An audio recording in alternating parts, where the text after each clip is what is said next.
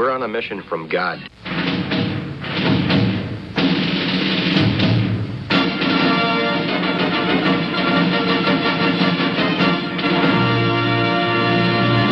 And now for something completely different.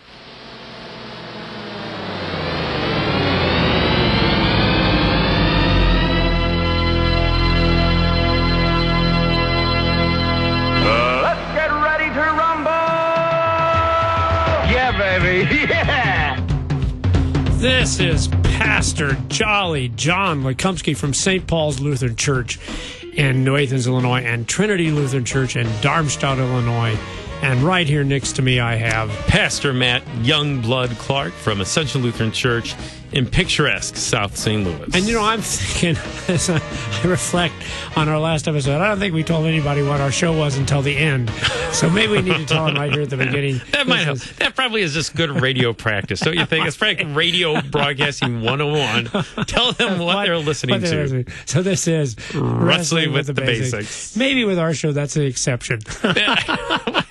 Maybe let people find out when they get to the end. You might gain more listeners that way. That's true. Oh, that's Wrestling with the Basics. Turn that off. And so I'm assuming that within a week's time you haven't had anything dumb more to share with us? No, I hate to say it, but no. Okay. I should start keeping a journal, though. I really should, and just carry it around dumb things that I do. That do.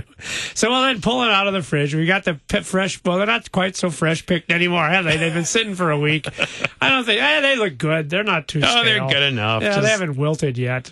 We can do these. So here we go. From Eckert's Pick Your Own Jokes. Here it is. What's red and bad for your teeth, Matt? What's that? A brick. That's a pretty true. One. I know. Is that a joke or is that true? I don't know. That's more of a proverb than a joke, I think. It's true. Okay. Okay. Well, this one, this one's the kids a little love this one. Overly ripe. What did the buffalo say when his son left? Oh, that's a sad joke. What did the buffalo say when his son left? Bye, son. Bison, get it? Bison. Yeah, I got it. I got it. All right. Oh, this is one of my favorites. What's green and has wheels? What's green and has wheels? What's that? Oh, it's grass. I lied about the wheels. I like that. That's a good one. All right. And now, for the one that when I said, Matt looked at it the first time, I said, I don't understand this joke.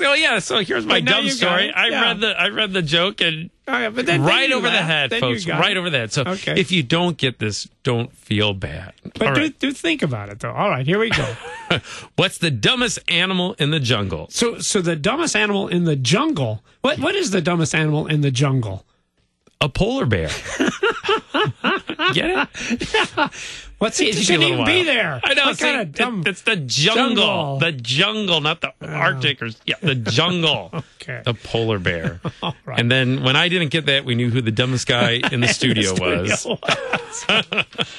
Now, there's no time for foolishness. Okay, well, yeah, I think that we should have had that about 5 minutes earlier. So where did you get these? Well, I don't know. Something came across my email or something. Oh, no, it was an article from Reader's Digest, people. I see. It said the best jokes of the year. And I thought, well, that's right up the alley for good old Wrestling with the Basics. And Very so we nice. hope you enjoyed it. If you didn't, write Reader's Digest. Don't contact us. We had nothing to do with any of this.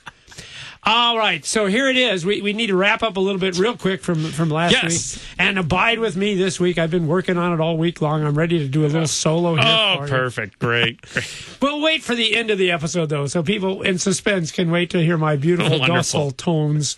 But so we were doing Genesis 15 and this beautiful passage where God comes to Abraham a third time and tells him the word of the Lord, the promise that he is his shield and his rewards will be great, names him, calls him by name, Abraham, fear not, he says.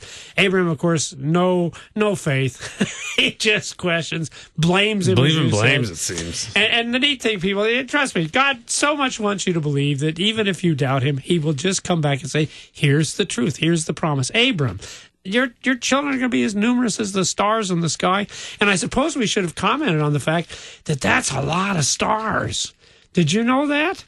We went down to the Creation Museum, and they have a video on stars, and you just wouldn't. There literally is more stars than there is sand on the ocean. That's just mind blowing. It is. And you just wonder where does it where does it stop? I mean, it keeps going and going and going. It is. It's amazing. But we wanted to say one last thing about this final verse. You want to read that final verse there, verse 6? Yes. Verse 6. And Abram believed the Lord, and he counted it to him as righteousness. And this, of course, is like one of the fundamental passages for us Lutheran guys here. I mean, we've been honest about that. We don't lie to you or hide the fact we are Lutherans. And this, of course, is that key passage that we are justified, righteous by faith. Now, just two things then, and we'll move on. I ran across a neat story in the book of Genesis where the word counted is used. Okay. You won't believe this. This is a remarkable story about where the word counted is used. It's the story of Judah. Tell everybody who Judah is. Okay, so that's one of the sons of Jacob, one of the tribes, perhaps the most important tribe because the Savior, the Messiah, comes from it. So he's the chosen son. Okay. Now he's got a daughter-in-law by the name of Tamar. Yeah. Okay. And talk about not seeing God's promises fulfilled in your life. I would say Tamar would have reason to question the Lord because her first husband dies. Apparently he was a wicked man. So maybe she was glad that he died. I don't know why she picked this guy, but anyway, he dies. And Judah says, well, Onan, he says to his son, Onan, now you need to go and fulfill your brotherly duty to your brother's wife, because that's the Jewish tradition, right? You got to have a child. Every wife deserves a child. So you go in and do what is necessary so that your brother can have a child. And Onan, no, he's not going to do that. He's got his own sons. He doesn't want any sons for his brother's widow. And so then Judah says, all right, I've got another son who's growing up, and as soon as he's old enough, I'll give him to you as your husband so you can have a child, dear Tamar. And of course, he doesn't do that either. All right. Judah. Yeah. So here's the story, though. So Judah's going to St. Louis one day. I don't know, somewhere. I don't know. Maybe it wasn't St. Louis. And he sees this, he counts her as a prostitute. That's the word in the scriptures. Same word we have here. He counts her as a prostitute. She's all veiled and she's wearing what prostitutes wear. And so he counts her as a prostitute. And he does, of course, what you do with a prostitute. Not us. No, we've never done that with a prostitute. But he does. And this lady, of course, becomes pregnant. And she wasn't a prostitute at all, was she, Matt? No. It was who? His daughter-in-law. It was Tamar. It was Tamar, yeah. And, of course, the unbelievable thing is this child actually becomes the ancestor of Jesus Christ. Isn't that amazing? Would you think God would choose that kind of relationship, that kind of child, to be the forerunner of his Savior? No, we wouldn't, right? No, but that's what he does. But I thought that's kind of cool. So he counted her as something she really wasn't. He counted her as a prostitute, and she was actually a member of his family. And I realized God does the same with us, only just the opposite. He looks down at us. He sees that we're sinners. That's what we are. Abraham is no big surprise doubting God. That's what we do. We doubt him. We question him. And yet he counts us as righteous. Yeah. And of course, the only way he can do this is because his son, Jesus Christ, suffered and died and rose again. It's for the sake of Jesus, then, even though God knows what we are, he knows all things, and yet he counts us as righteous. And now, finally, Matt, the thing everyone's been waiting for. Do you know what the Hebrew word is? You go ahead and tell me, because what's the Hebrew word for believe there? Abraham believed the Lord. What's the Hebrew word? Amen. Yeah. So I thought, that's faith, Matt. God comes, the word of the Lord comes, he makes his promises, he speaks these promises by our name, and all we need to do, people, this is all you need to do is just say, Amen. Amen. So the next time you say your prayers, remember what you're literally saying is, I believe. That's what it is. I believe, Lord. Even though I might be doubting in my flesh, I might be questioning you in my sinful flesh, because that's what I do as sinners. Yet, amen. I believe. I just thought that was so cool. Oh, that's great. And off the air, you were talking about the catechism. It says, amen, yes, it shall be so. And that's really what we're saying. And that is words of faith, that this shall be so.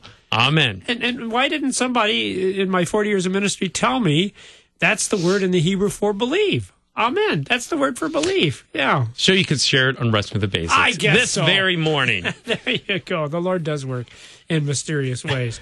Oh, by the way, real quick, you know, the only time the word shield is used in the New Testament, it's the Apostle Paul who talks about the fiery arrows of the devil. He says, take up the shield of faith, right? Faith. Yeah. Yeah. Take up the amen. Yeah. That's the answer to the devil. Cool. Now you wanted to do Abide with Me. So how are we doing this? Are we going to start with the song, or what are we doing? I mean, hopefully people kind of know it. You know, what we're doing is, in Ascension, we're looking at some of our favorite hymns and songs, and, but not just at those, but we want to look at the scripture behind those That's too. the cool thing. Which is the cool thing. We want a word of the Lord, don't we? Yeah. Amen. Yeah. We just learned that from Abram. Yeah, thanks for noticing. Great. I did. So you know, it's a pretty. What we'll do is why don't we hold your solo for the end? Okay. Just forget the solo. We don't have time for that now. Some future episode, I'll do these solo. Okay, very good. Okay, we'll keep people coming back that way. Okay, maybe not. Maybe not.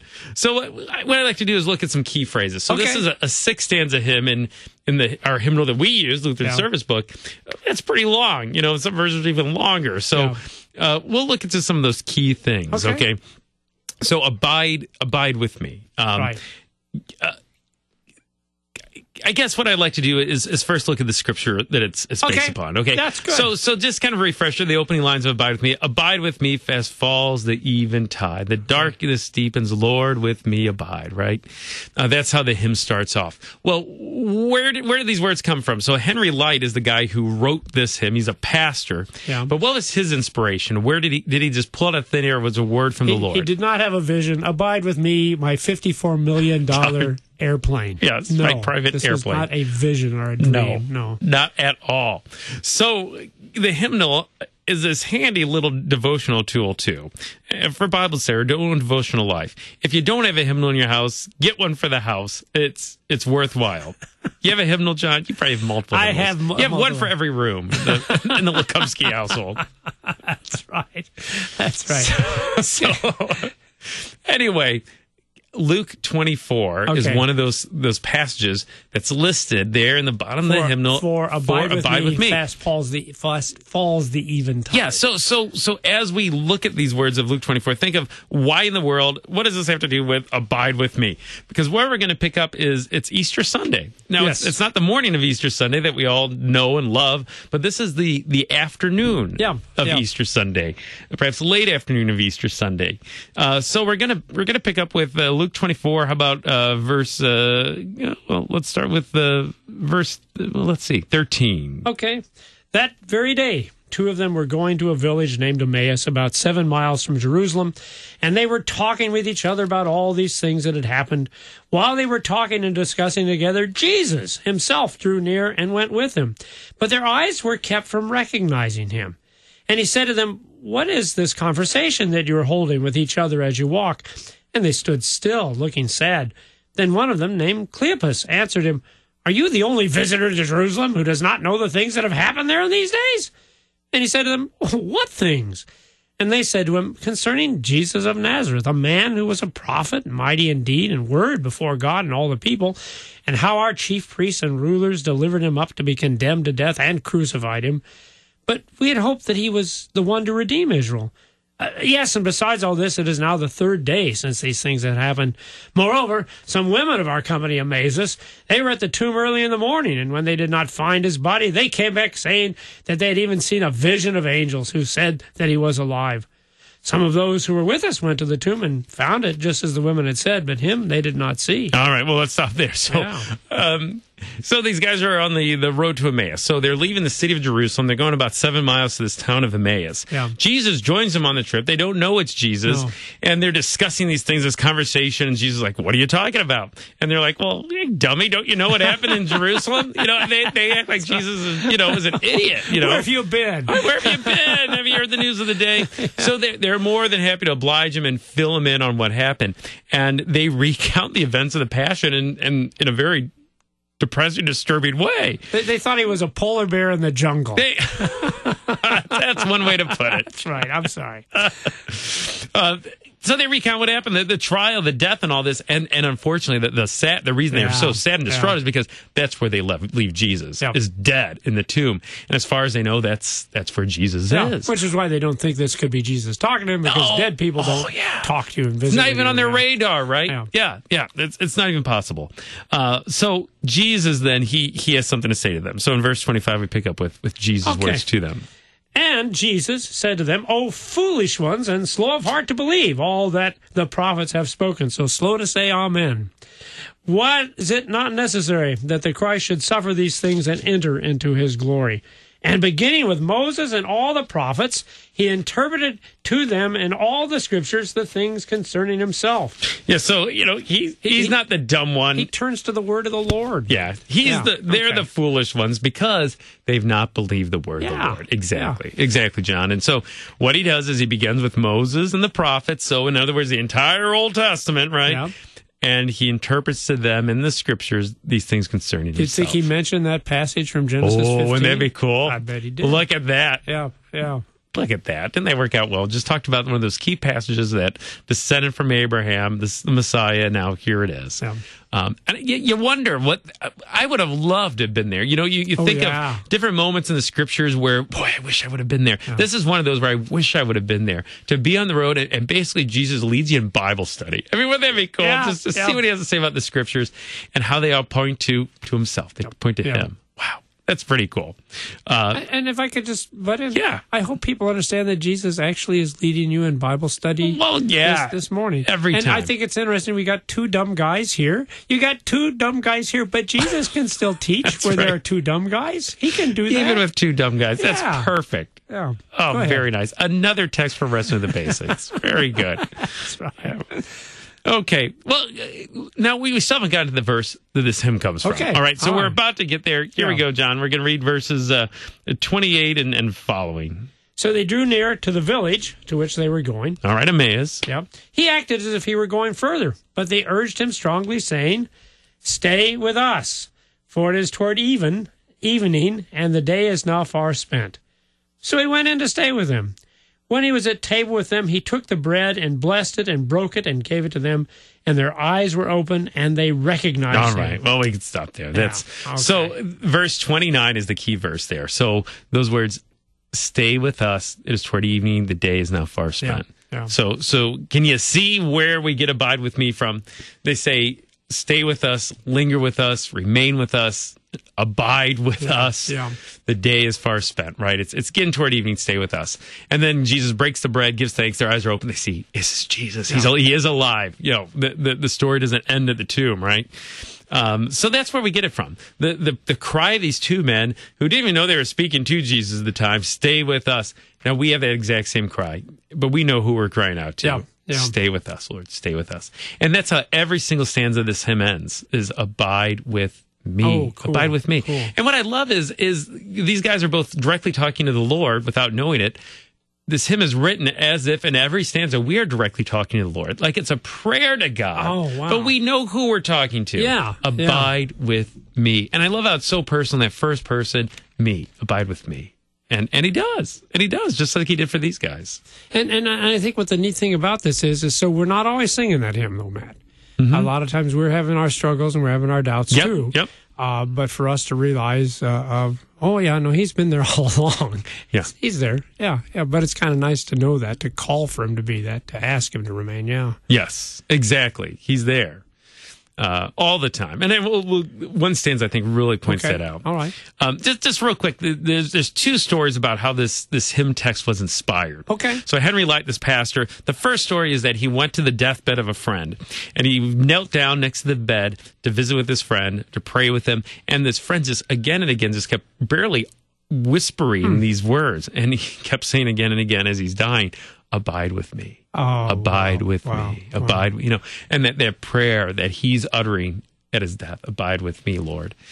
So that's story number one. Well, that's a beautiful story. Because, the fast falls the eventide. Death is coming, the darkness comes, and what else could we ask for except that the Lord would be with us? Yea, though I walk through the valley of the shadow of death. And the last three would cover me. Yeah. Exactly. Those last three the stanzas of the hymn, they all deal with death. And that's really kind of where the rubber hits the road, is when at the time of our death, we realize we need someone outside of ourselves. Yeah. We need a Savior. Abide with me. Yeah. Abide with me. Oh, man. See, now you've made me... Because that's the problem. You're right. The reason why we don't appreciate Jesus is with us, because, frankly, we didn't think we needed him with us. Yes. We were doing quite all right without Jesus. Exactly. Okay. Yeah. The second story is that he Light had tuberculosis most of his life. I've heard that. In fact, it got so bad that he had to quit being a parish pastor. He had his very last sermon, though, he literally had to crawl up into the pulpit, we're told. He preached a sermon. After the sermon that night, he's reflecting on his last sermon, his life, his call, and he looks over the cliffs and the ocean behind the parsonage and the sun setting, and he calls to mind, these words from Luke 29, the word of the Lord. Stay with us, abide with me, for the day is far spent. And it's sort of a metaphor, not just for the day and each and every day, but for life. Yeah. That at the end of our life, abide with us. So many good things. I think that this hymn is sometimes used as a funeral hymn, because it is that end of life thing. But in the time we have left, I want to just really, pick up on something you mentioned, John. Okay. Verse 2 of this hymn, I think, is just brutally honest about the truth of this, of abiding with us. It's that phrase, I need thy presence every passing hour.